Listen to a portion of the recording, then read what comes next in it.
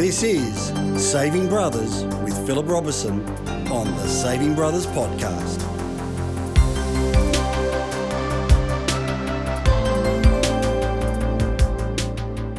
Well, hello there again, friends, and back for yet another podcast. And we've been really smashing them out and catching up with some awesome people as always. And today, no exception, I'm welcoming to the Saving Brothers platform, Rob Cook. Hey, brother, how's your day going out of 10, Rob? You know what? Today has been an interesting day. It's had its highs and its lows, but for me, I'll say it's probably a 7. It's good. Okay. It's good. And what about today for you has made it a 7, Rob? Well, for me personally, I always start my day off with a little bit of reflection. I'm a faith-based guy, so I read scripture and I work out. And if I can start my day off with those 3 things, it's a great start to my day. And I got to do those things this morning. Really felt good doing those. And then work's been good. You know, work's always a grind to some extent, but I always get excited when at the end of the day I got something like this to look forward to. Oh, thanks, buddy. And interestingly, because we're at the opposite ends of the world, and I'm about to ask you where you're from. It's 8:09 a.m. here for me in Melbourne, Australia. And funny enough, it's my 3rd podcast of the morning. But I love this because I just get so energized by the wonderful discussions. And I know that this is going to be one of those because I feel I come out of them. I get a lot of lessons myself. And a lot of the things we all intuitively know, but do we do them? So one of the wonderful things about, I think, podcasts is they're a great reminder of how to behave and be a better person and a better version of ourselves. And that's one of the keys at Saving Brothers, actually, Rob, which is how do we help brothers be the best version of themselves in all their aspects of life? Really important. Rob, let me start out. Whereabouts are you from? Where are you based? Yeah, I'm based actually out of Sacramento, California. I was born and raised here, left for a few years for school and other adventures while I was in college. Wife and I got married and moved off to the Bay Area and then eventually came back here where we're trying to raise a family. Nice. I mean, I'm not off air. I was saying to you, I've certainly been to LA and parts of California. Sacramento, what you were telling me, I mean, what were you saying? Tahoe was, an hour away? Yeah. Beach close? Yeah. Yeah. Actually, I was telling you before, Sacramento's the forgotten gem of California in my mind's eye. Really? People go down to LA and too much traffic, but people love Disneyland, or they go to the Bay Area because of the tech scene. But frankly, there's way too many people there too. If you come out here to Sacramento, there's not nearly the number of people, and we're an hour from the beach, an hour from the snow. Beautiful, nestled right here in the agricultural valley. You got farm-to-table food. It's just amazing. It's a great place to be. I've already put in my head that's going on my bucket list. I'm going to go there. So I've got some plans. I've got a bunch of friends over in the States. In fact, I'm off going to Florida and Jacksonville, Cocoa Beach and Miami. And now I'm going to make sure I get to Sacramento because I've definitely been to San Fran and LA and Santa Monica, but you've inspired and excited me. Come for the food. Even just the food itself would be worth it. Yeah, well, I like my food and I like my wine. So what I wanted to unpack today is a little around, firstly, Rob, tell us about Rob Cook. What's your journey, who you are, how you've landed here talking to Phil Robertson at Saving Brothers. Tell us your backstory, please, Rob. Oh, man. Well, how much of the backstory do you want?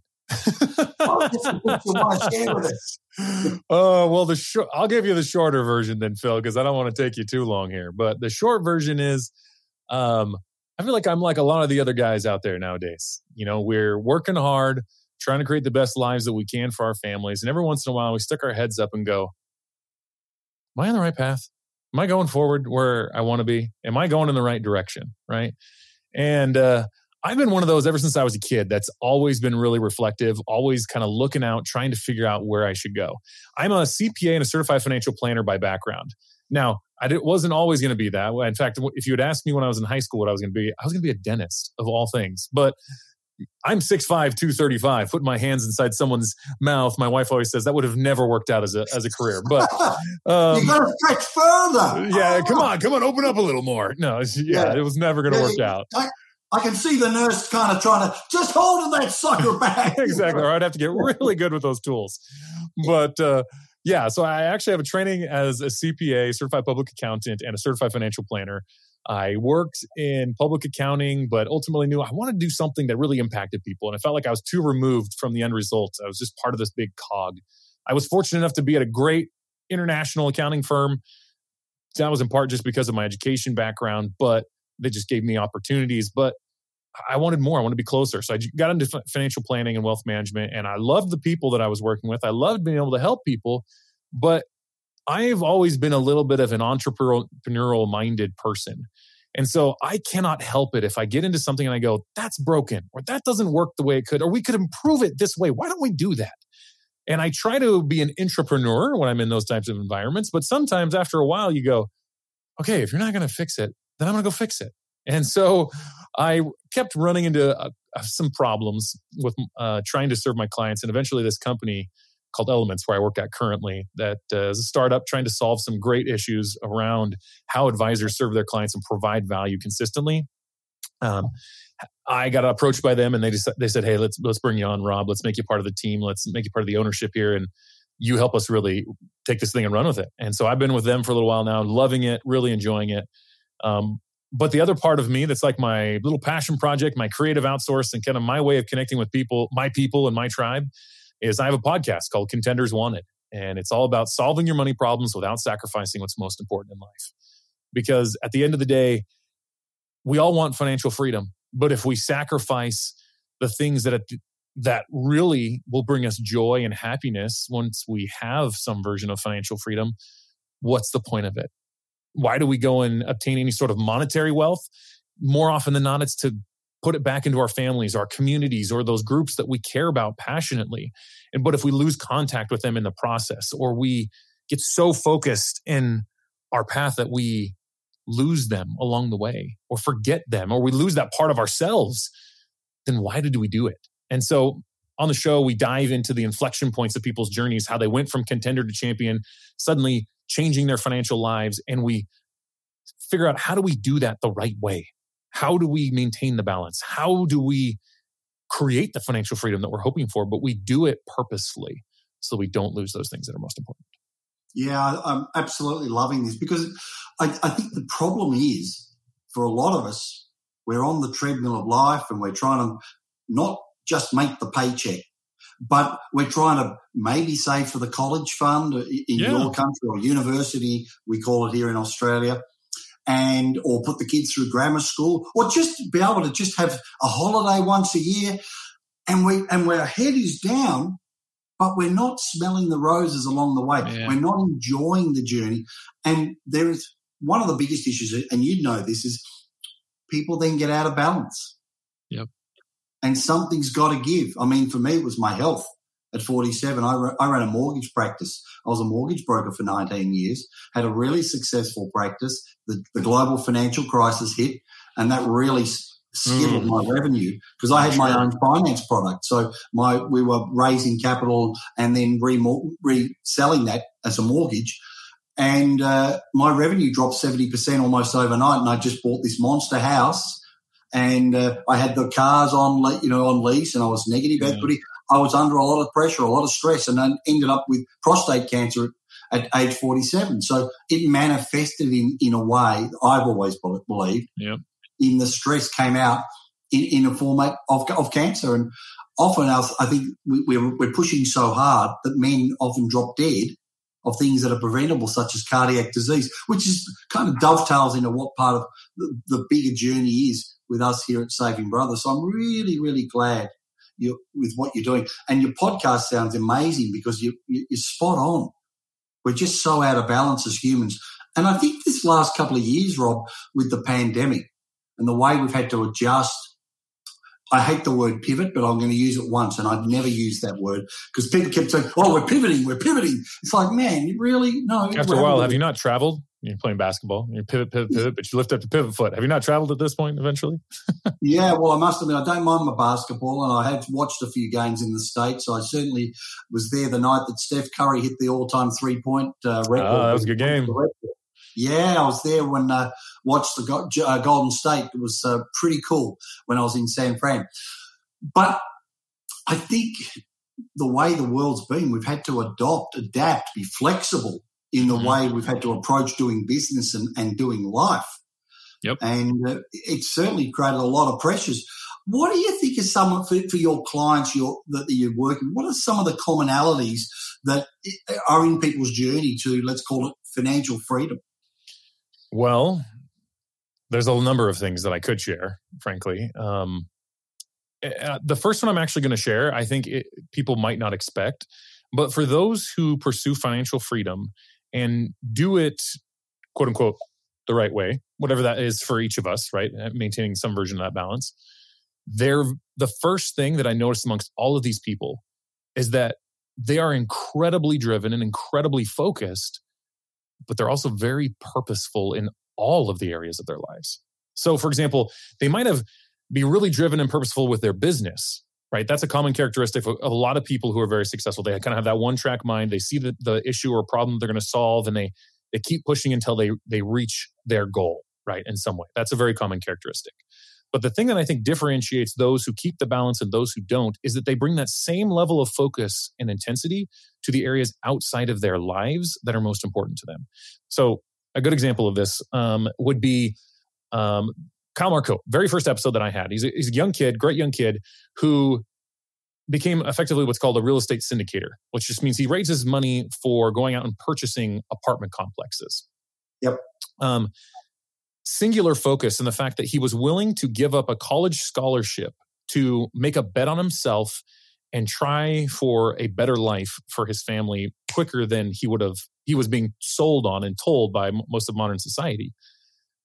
But then along the way, he explains how he used this process of effectively self-reflection and returning to his roots, which happen to be also faith roots, similar to me, to maintain that perspective the whole way through. And now that he has created the financial freedom, he uses his energies and his time and his skills that he's created in this space to create housing for missionary type efforts and for faith-based type projects.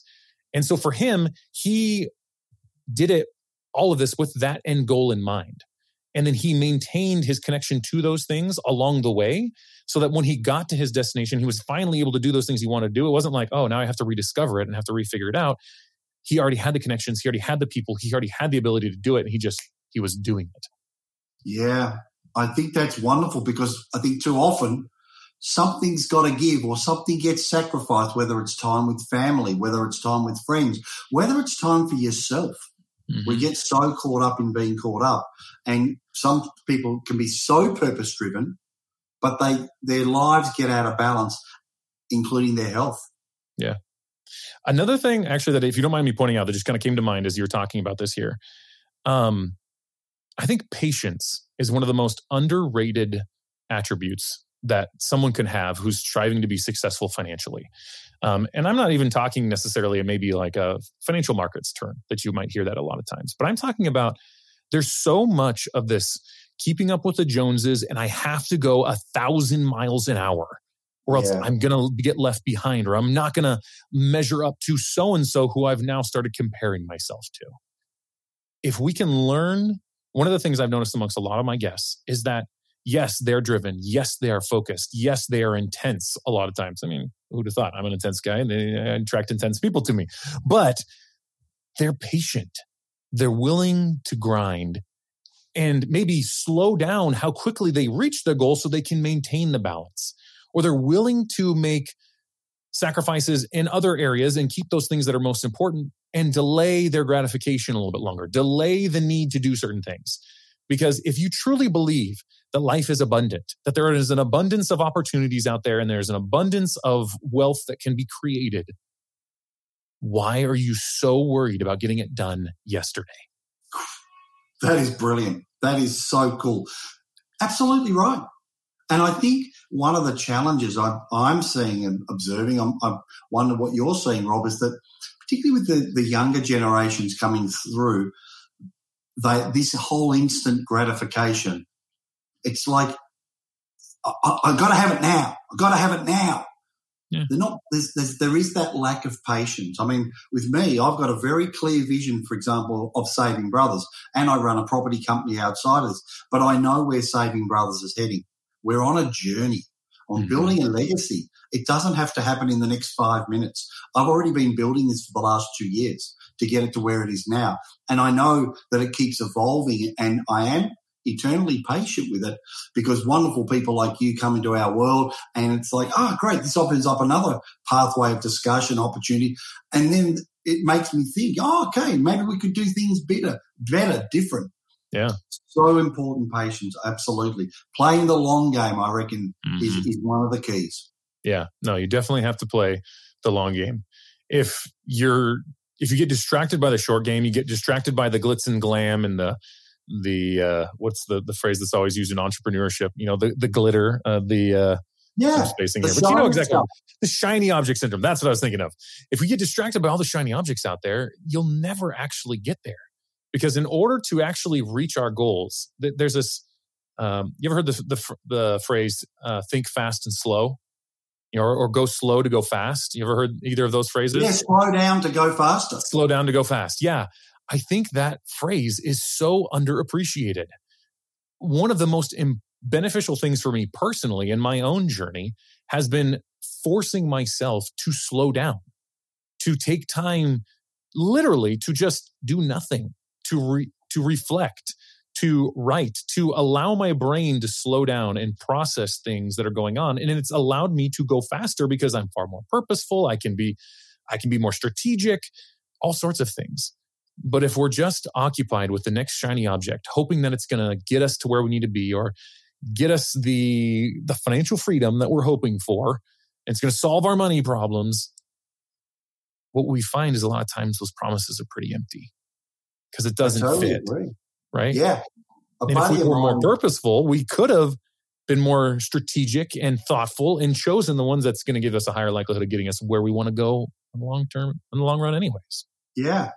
A buddy of mine, actually, we were talking about shiny object syndrome, Rob. He's he's a little bit bigger than you. I reckon he's about 6'7". He's from Texas. That's a big dude. He's a big fella. He's a big bear, actually. Bear of a man, but a beautiful heart. And his name is John Jackson. We call him JJ. And he said to me, Phil, like I was running an affiliate marketing business and doing other things, running a property business, and I was a little bit in scatterbrain mode about 3 years ago.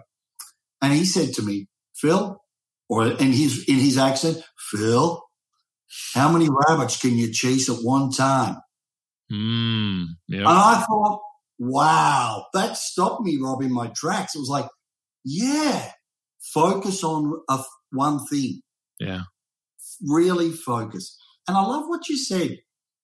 Stop, slow down, think. I walk every morning, Rob. I go for a walk in nature.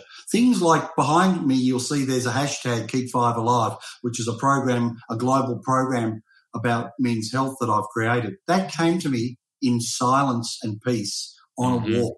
When I was walking out in nature one day, I thought, how can I connect with 5 brothers who are going to help 5 brothers be accountable for their physical and mental health? And then they teach 5 brothers who teach 5 brothers who teach 5 brothers. And exponentially, we've just influenced 245 million men when you take it down 11 levels. Yeah. That idea came to me in quiet. It's those opportunities where we actually slow down and actually create the space to have inspiration, revelation, whatever you want to call it. If we don't create the space for that, they'll never come. So yeah, I think that's a great point. Yeah, the late, great Stephen Covey, I've got one of his recordings. Yep, 7 Habits of Highly Effective People. He talks about this scenario where this guy's so busy being busy. And the way he talks about it is he's got the axe and he's chopping down the tree. Chop, chop, chop, chop, chop.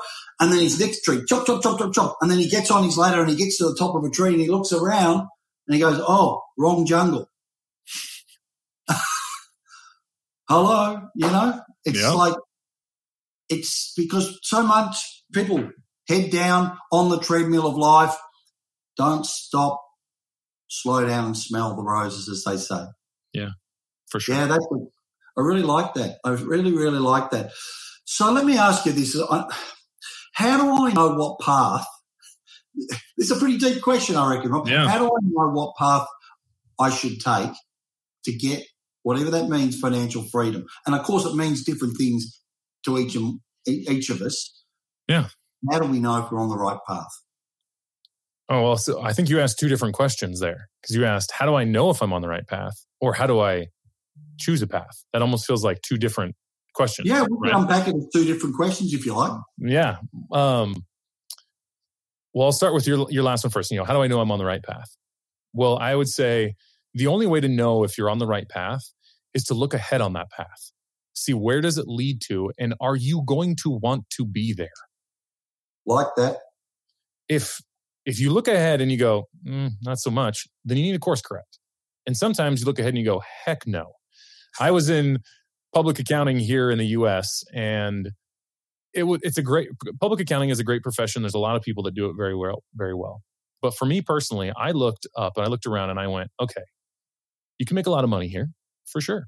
There's partners at my firm that were making millions of dollars a year, definitely. But then I looked and I observed, okay, well, what does the rest of their life look like? What does the relationships look like with their children or their spouse or just for themselves? Do they have balance in any way? Is there a point where they make a decent amount of money and they have more flexibility? And if I would ask them, they'd say, oh yeah, no, I definitely do. And then I'd look around and I go, but wait a second, you missed out on X, Y, and Z. And then you were here till 2 a.m. just like I was, and I'm the staff. Why are you still here? And I think in part that may have just been culturally for my firm.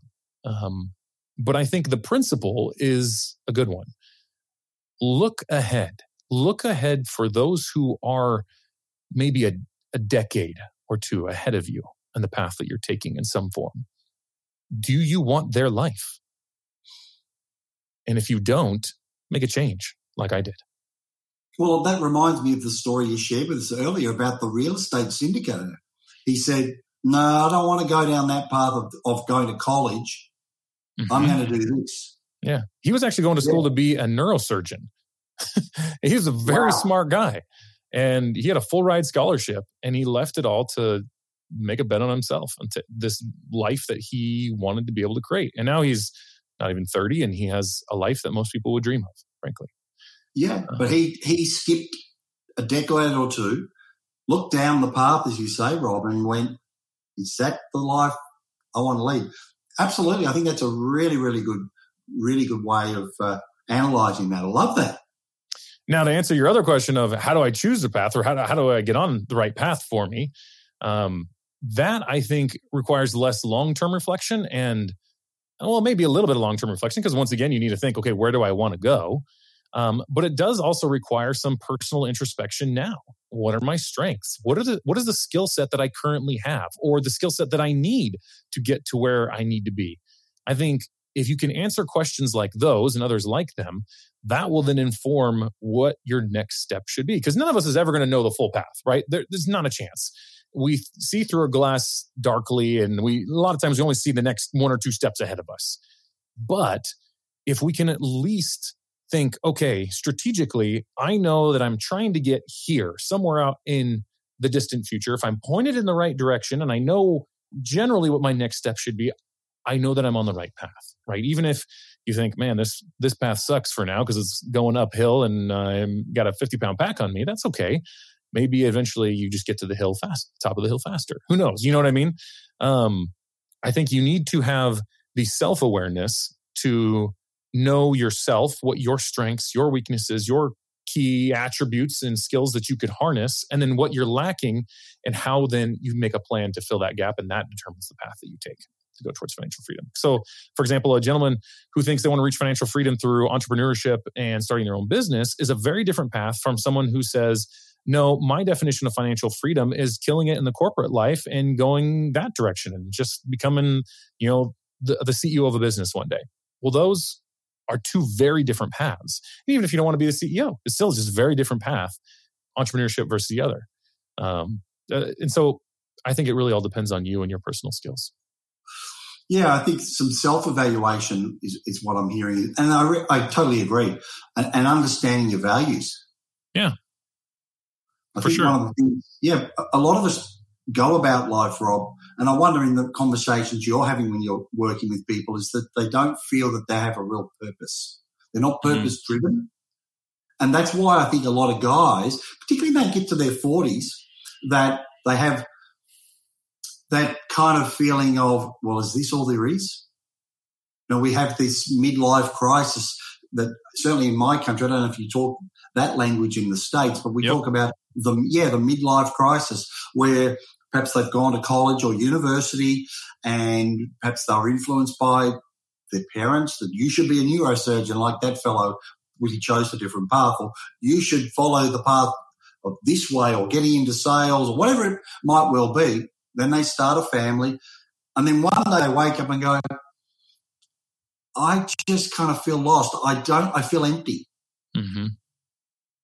Do you find that you're in the discussions you're having with people who are seeking nirvana, the holy grail of whatever that means to them, do you get that sort of, do you have that sort of experience with, particularly with fellas, with men? Well, I'll say this. I'm not actually a coach in any normal way, I guess is the right way to say that. I just do my podcast as my passion project. But as a result of that, I do have conversations with other listeners and things that I could, probably try and answer this question through.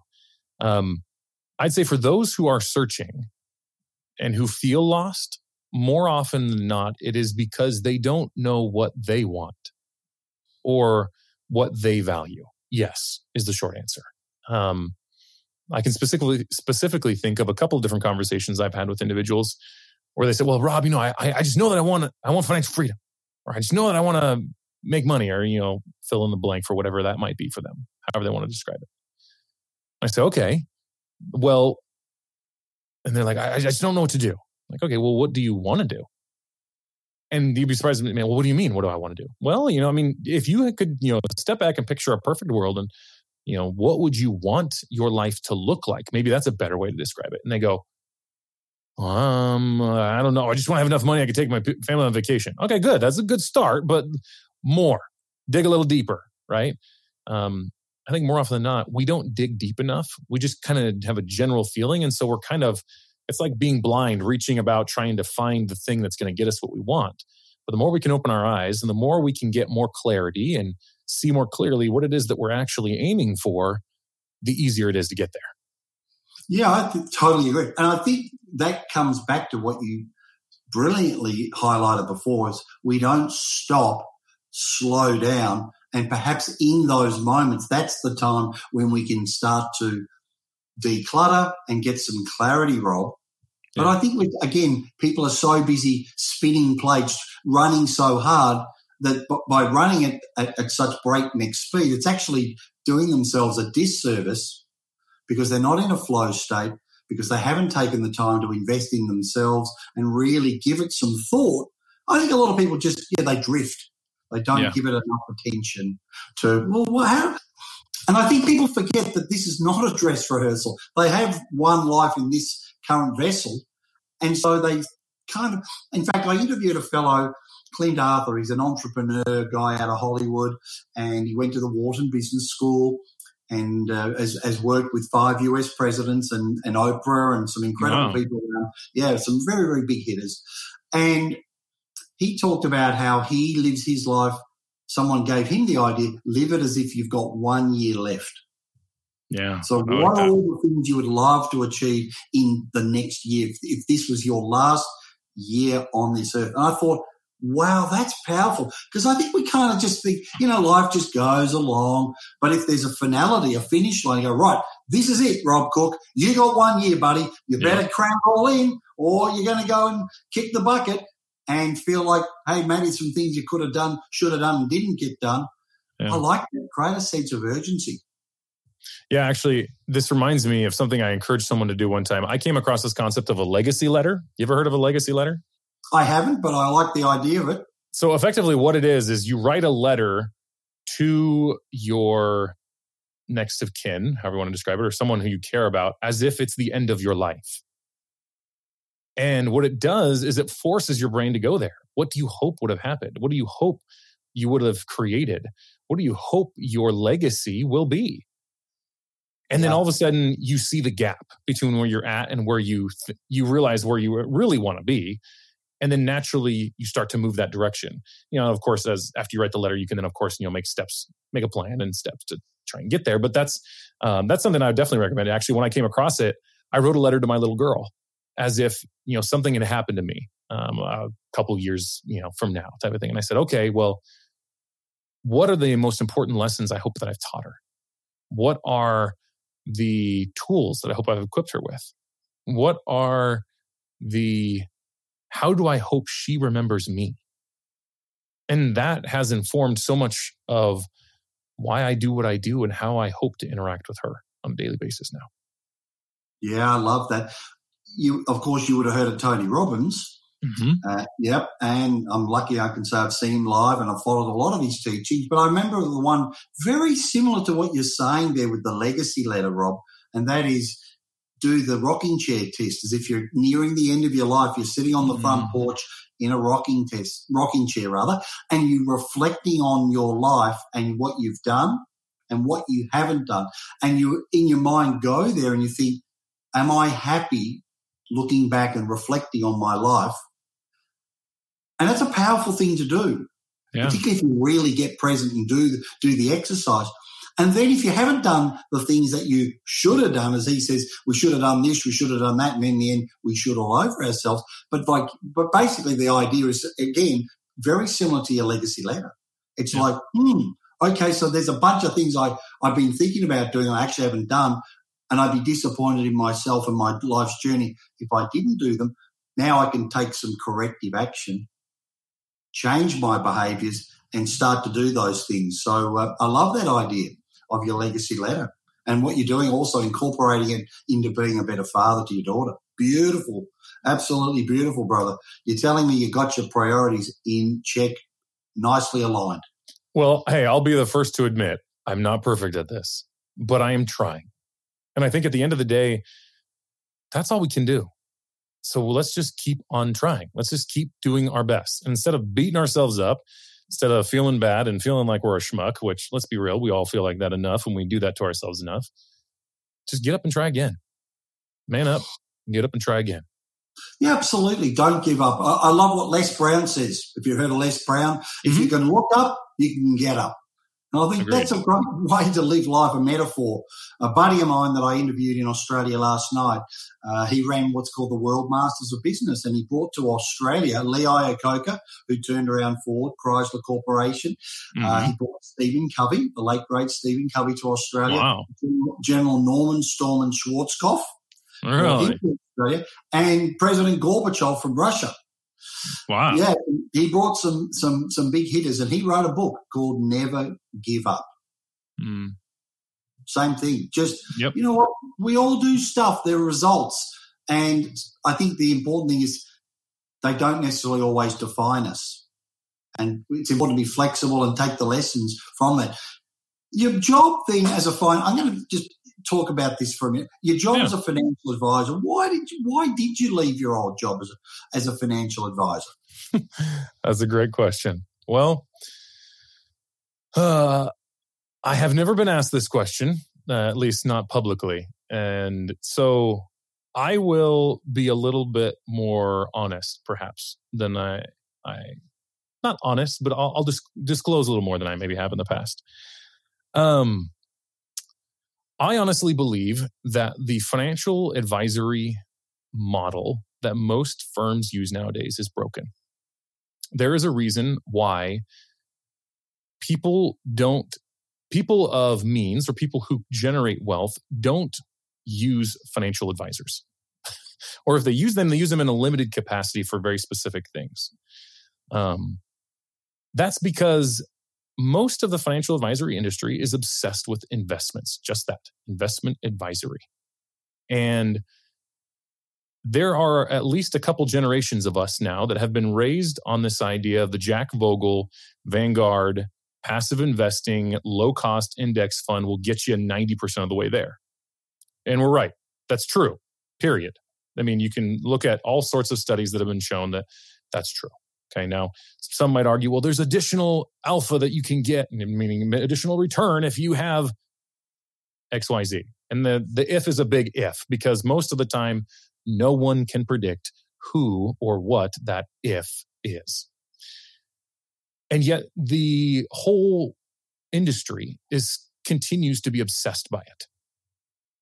And I believe that financial advisors, specifically those who are certified financial planners or CPAs and other certified individuals like myself, who have expertise in other areas and usually do try and provide value in other areas, often get thrown in the same bucket. And the big firms out there, like the one that I was a part of, are still set on this old model. But I think we're on the precipice of a big change, a change where the consumer no longer values an advisor who is, well, most consumers don't value an advisor who's just, all he talks about is investments or all he does is sell you insurance. Because yes, there is a place for those things, but there is so much more to our financial lives, so much more that impacts them. And frankly, what I believe, an advisor has the ability to add so much more value. But we, as a profession, do not provide any form of output in terms of deliverables or conversations, or even the way we charge our fees to our clients most of the time, that moves beyond the product or the investments that we're attempting to sell people. And I think that there's something wrong with that. And I attempted to try and change the way that I was doing my investment and my financial advising, my trying to become a trusted advisor, a personal CFO is what I used to try and call it when I was trying to be a financial advisor within this old firm, the entrepreneur, like I referenced earlier. But I kept being told, no, you can't do that. No, you can't do that. No, you can't do that. And that was frustrating. And I was okay. Hey, sometimes, we hit walls and we got to keep fighting, keep moving. We figure it out. And that's a hallmark of anyone who's successful. You got to keep trying. So I just kept trying to figure it out. And then this firm, my company, Elements, approached me. And what we're doing at Elements is we've created a financial planning system that actually is truly holistic, actually enables your advisor to provide you advice on all those other areas and actually gets away from just the investment side of things and enables them to have a platform where they could charge fees not on the AUM, not on the sale of a certain product, but just because you value their advice, just because they can help you. And that, I think, is a powerful model.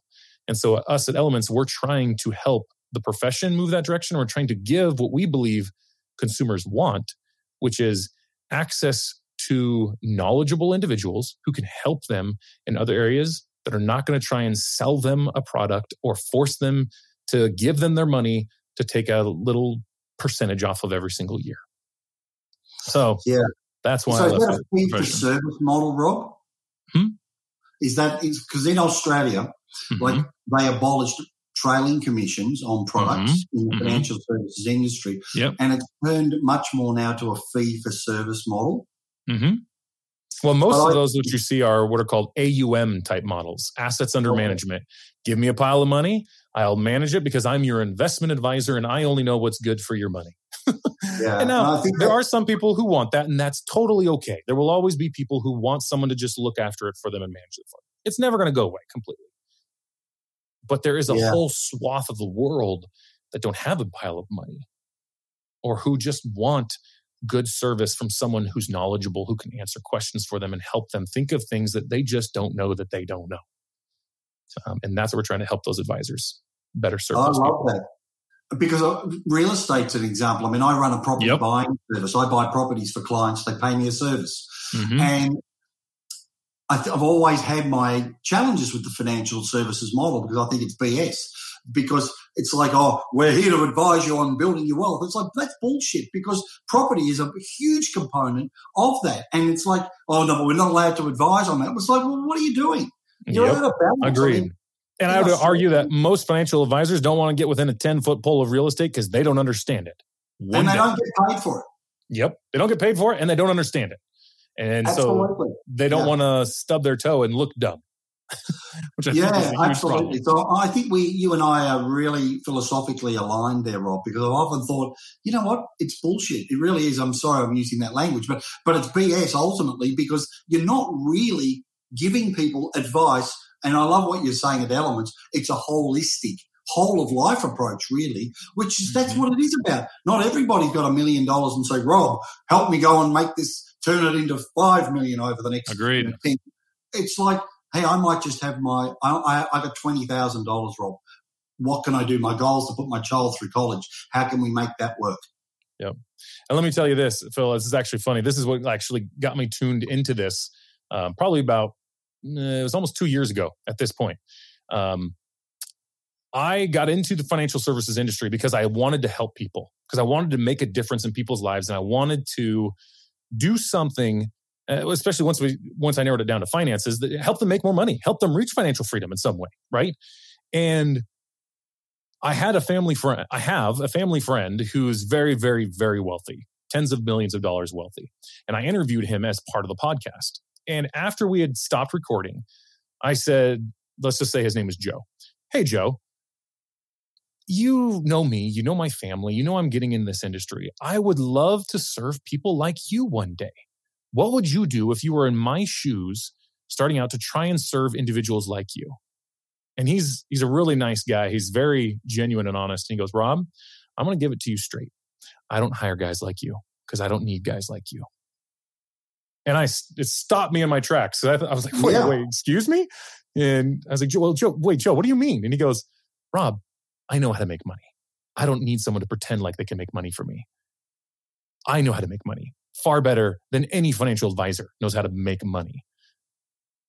If anything, I just throw them a bone every once in a while. And I was like, oh my gosh, totally shattered my world, because I thought that was what I was going to do, was help people make money, is help people reach financial freedom, help people have comfort and reach these goals. But all it was is I realized it was, at best, we're trying to help you protect what you've already made at best. Those who do their best in that space, that's really what they're doing. They're not actually making a lot of money. And even if they try and convince you otherwise, they're lying through their teeth, in my opinion. But yeah, I agree with you, Phil. My family grew up with real estate and entrepreneurship and business owners. And I wanted to help people like them. And I couldn't, because most of them looked and said, we don't use those guys. We don't need them. We know how to make money. Yeah. And I've got to say, your friend will call him Joe. I tend to agree. It's like, you know what? If you guys were any bloody good at what you do, why do you need to be a financial planner? Why wouldn't you just go and invest your own money instead of trying to get commissions or fee for service of other people? I got to tell you, I call it as I see it, and I call BS. There's a book out there that I think you'll love. It's called Where Are All the Clients' Yachts? It actually breaks down this entire industry and my whole industry. And so I came across all this stuff over the course of a year, and I had such cognitive dissonance. I couldn't sell. I'll admit, I could not sell what I was doing in good faith. And I struggled for so long. And then when Elements came along, I thought, that is something I can sell, because that is moving us in the direction where we should be. That Absolutely. Is being a true fiduciary. That is truly, truly providing value to people. Do you know, the alignment here is incredible, because I'm thinking about when in my real estate business, and I was a mortgage broker, and that gave me a nice living and trailing income and the like. But when I was selling properties that are off the plan, we call it in Australia, meaning they're not built yet, the commissions were like, in Aussie dollars, like typically 30,000 Australian dollars for every sale. But not all the properties worked out well. And I got to the point, it was like, I need to be able to look people in the eye. I thought I was serving them. I thought I was helping them. But ultimately, in the end, I just went, you know what? This is not good. I'm not comfortable doing this. Yep. I became a buyer's agent, where I now am paid a fee for service to go and find certain types of properties in regional cities, which are not the main towns of Australia. I love it. I love helping my clients. I'm not selling them a property. I'm finding a property based on certain fundamentals. So I think the alignment of what you're doing at Elements really does absolutely gel with my philosophy. And I think I wish more and more people would think that way. And you're right. We had in Australia what's called the Royal Commission into the whole financial services industry. And ultimately, there are some real morons out there, unfortunately, still practicing that. Really, I think you're right. Where are all the clients' yachts? I love that, Rob. That is. You have to go look it up. Because I'm going to go, right, I got to get that book. Yeah, no, I truly believe that there are many financial advisors who are trying to do good by their clients. I do not doubt that. In fact, I worked with many of them. But I think most of them like so many of us, we just put our heads down and we just work. We don't look up and look around and go, what's wrong here? Right? Or what could we do better? Yeah. And so at Elements, we're trying to help lift their vision, help them see a better way, and then give them the tools to be able to do it successfully. Yeah, to empower them. Exactly. Empower them. Yeah. Rob, I've got to say, I would love to keep chatting, but I know you've got things to do as well. And I just want to give you the final word as we wrap up today's chat. Tell me, what would be your parting advice to brothers around the world when it comes to this whole area of their journey around potentially building some financial wealth? Well, my parting advice is this. The only one who's going to control your financial destiny is you. You can't output it on anyone else. Do what you need to do to figure out what it is that you want. Look in the future, like we've talked about. Take the time to self-reflect and then go get the skills. Because just like my buddy Joe has said, you don't need someone to make money for you. You can do it. I love that. I love that. Rob Cook, absolute pleasure today, brother, having you at Saving Brothers. Thank you, Phil. Really appreciate the invitation. And really appreciate your take. And take care, brother, and really look forward to bringing you back as a guest another time. Would love that. Thank you. Take care of yourself, brother. And bye for now.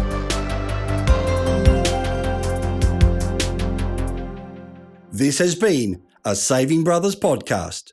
Thanks for listening.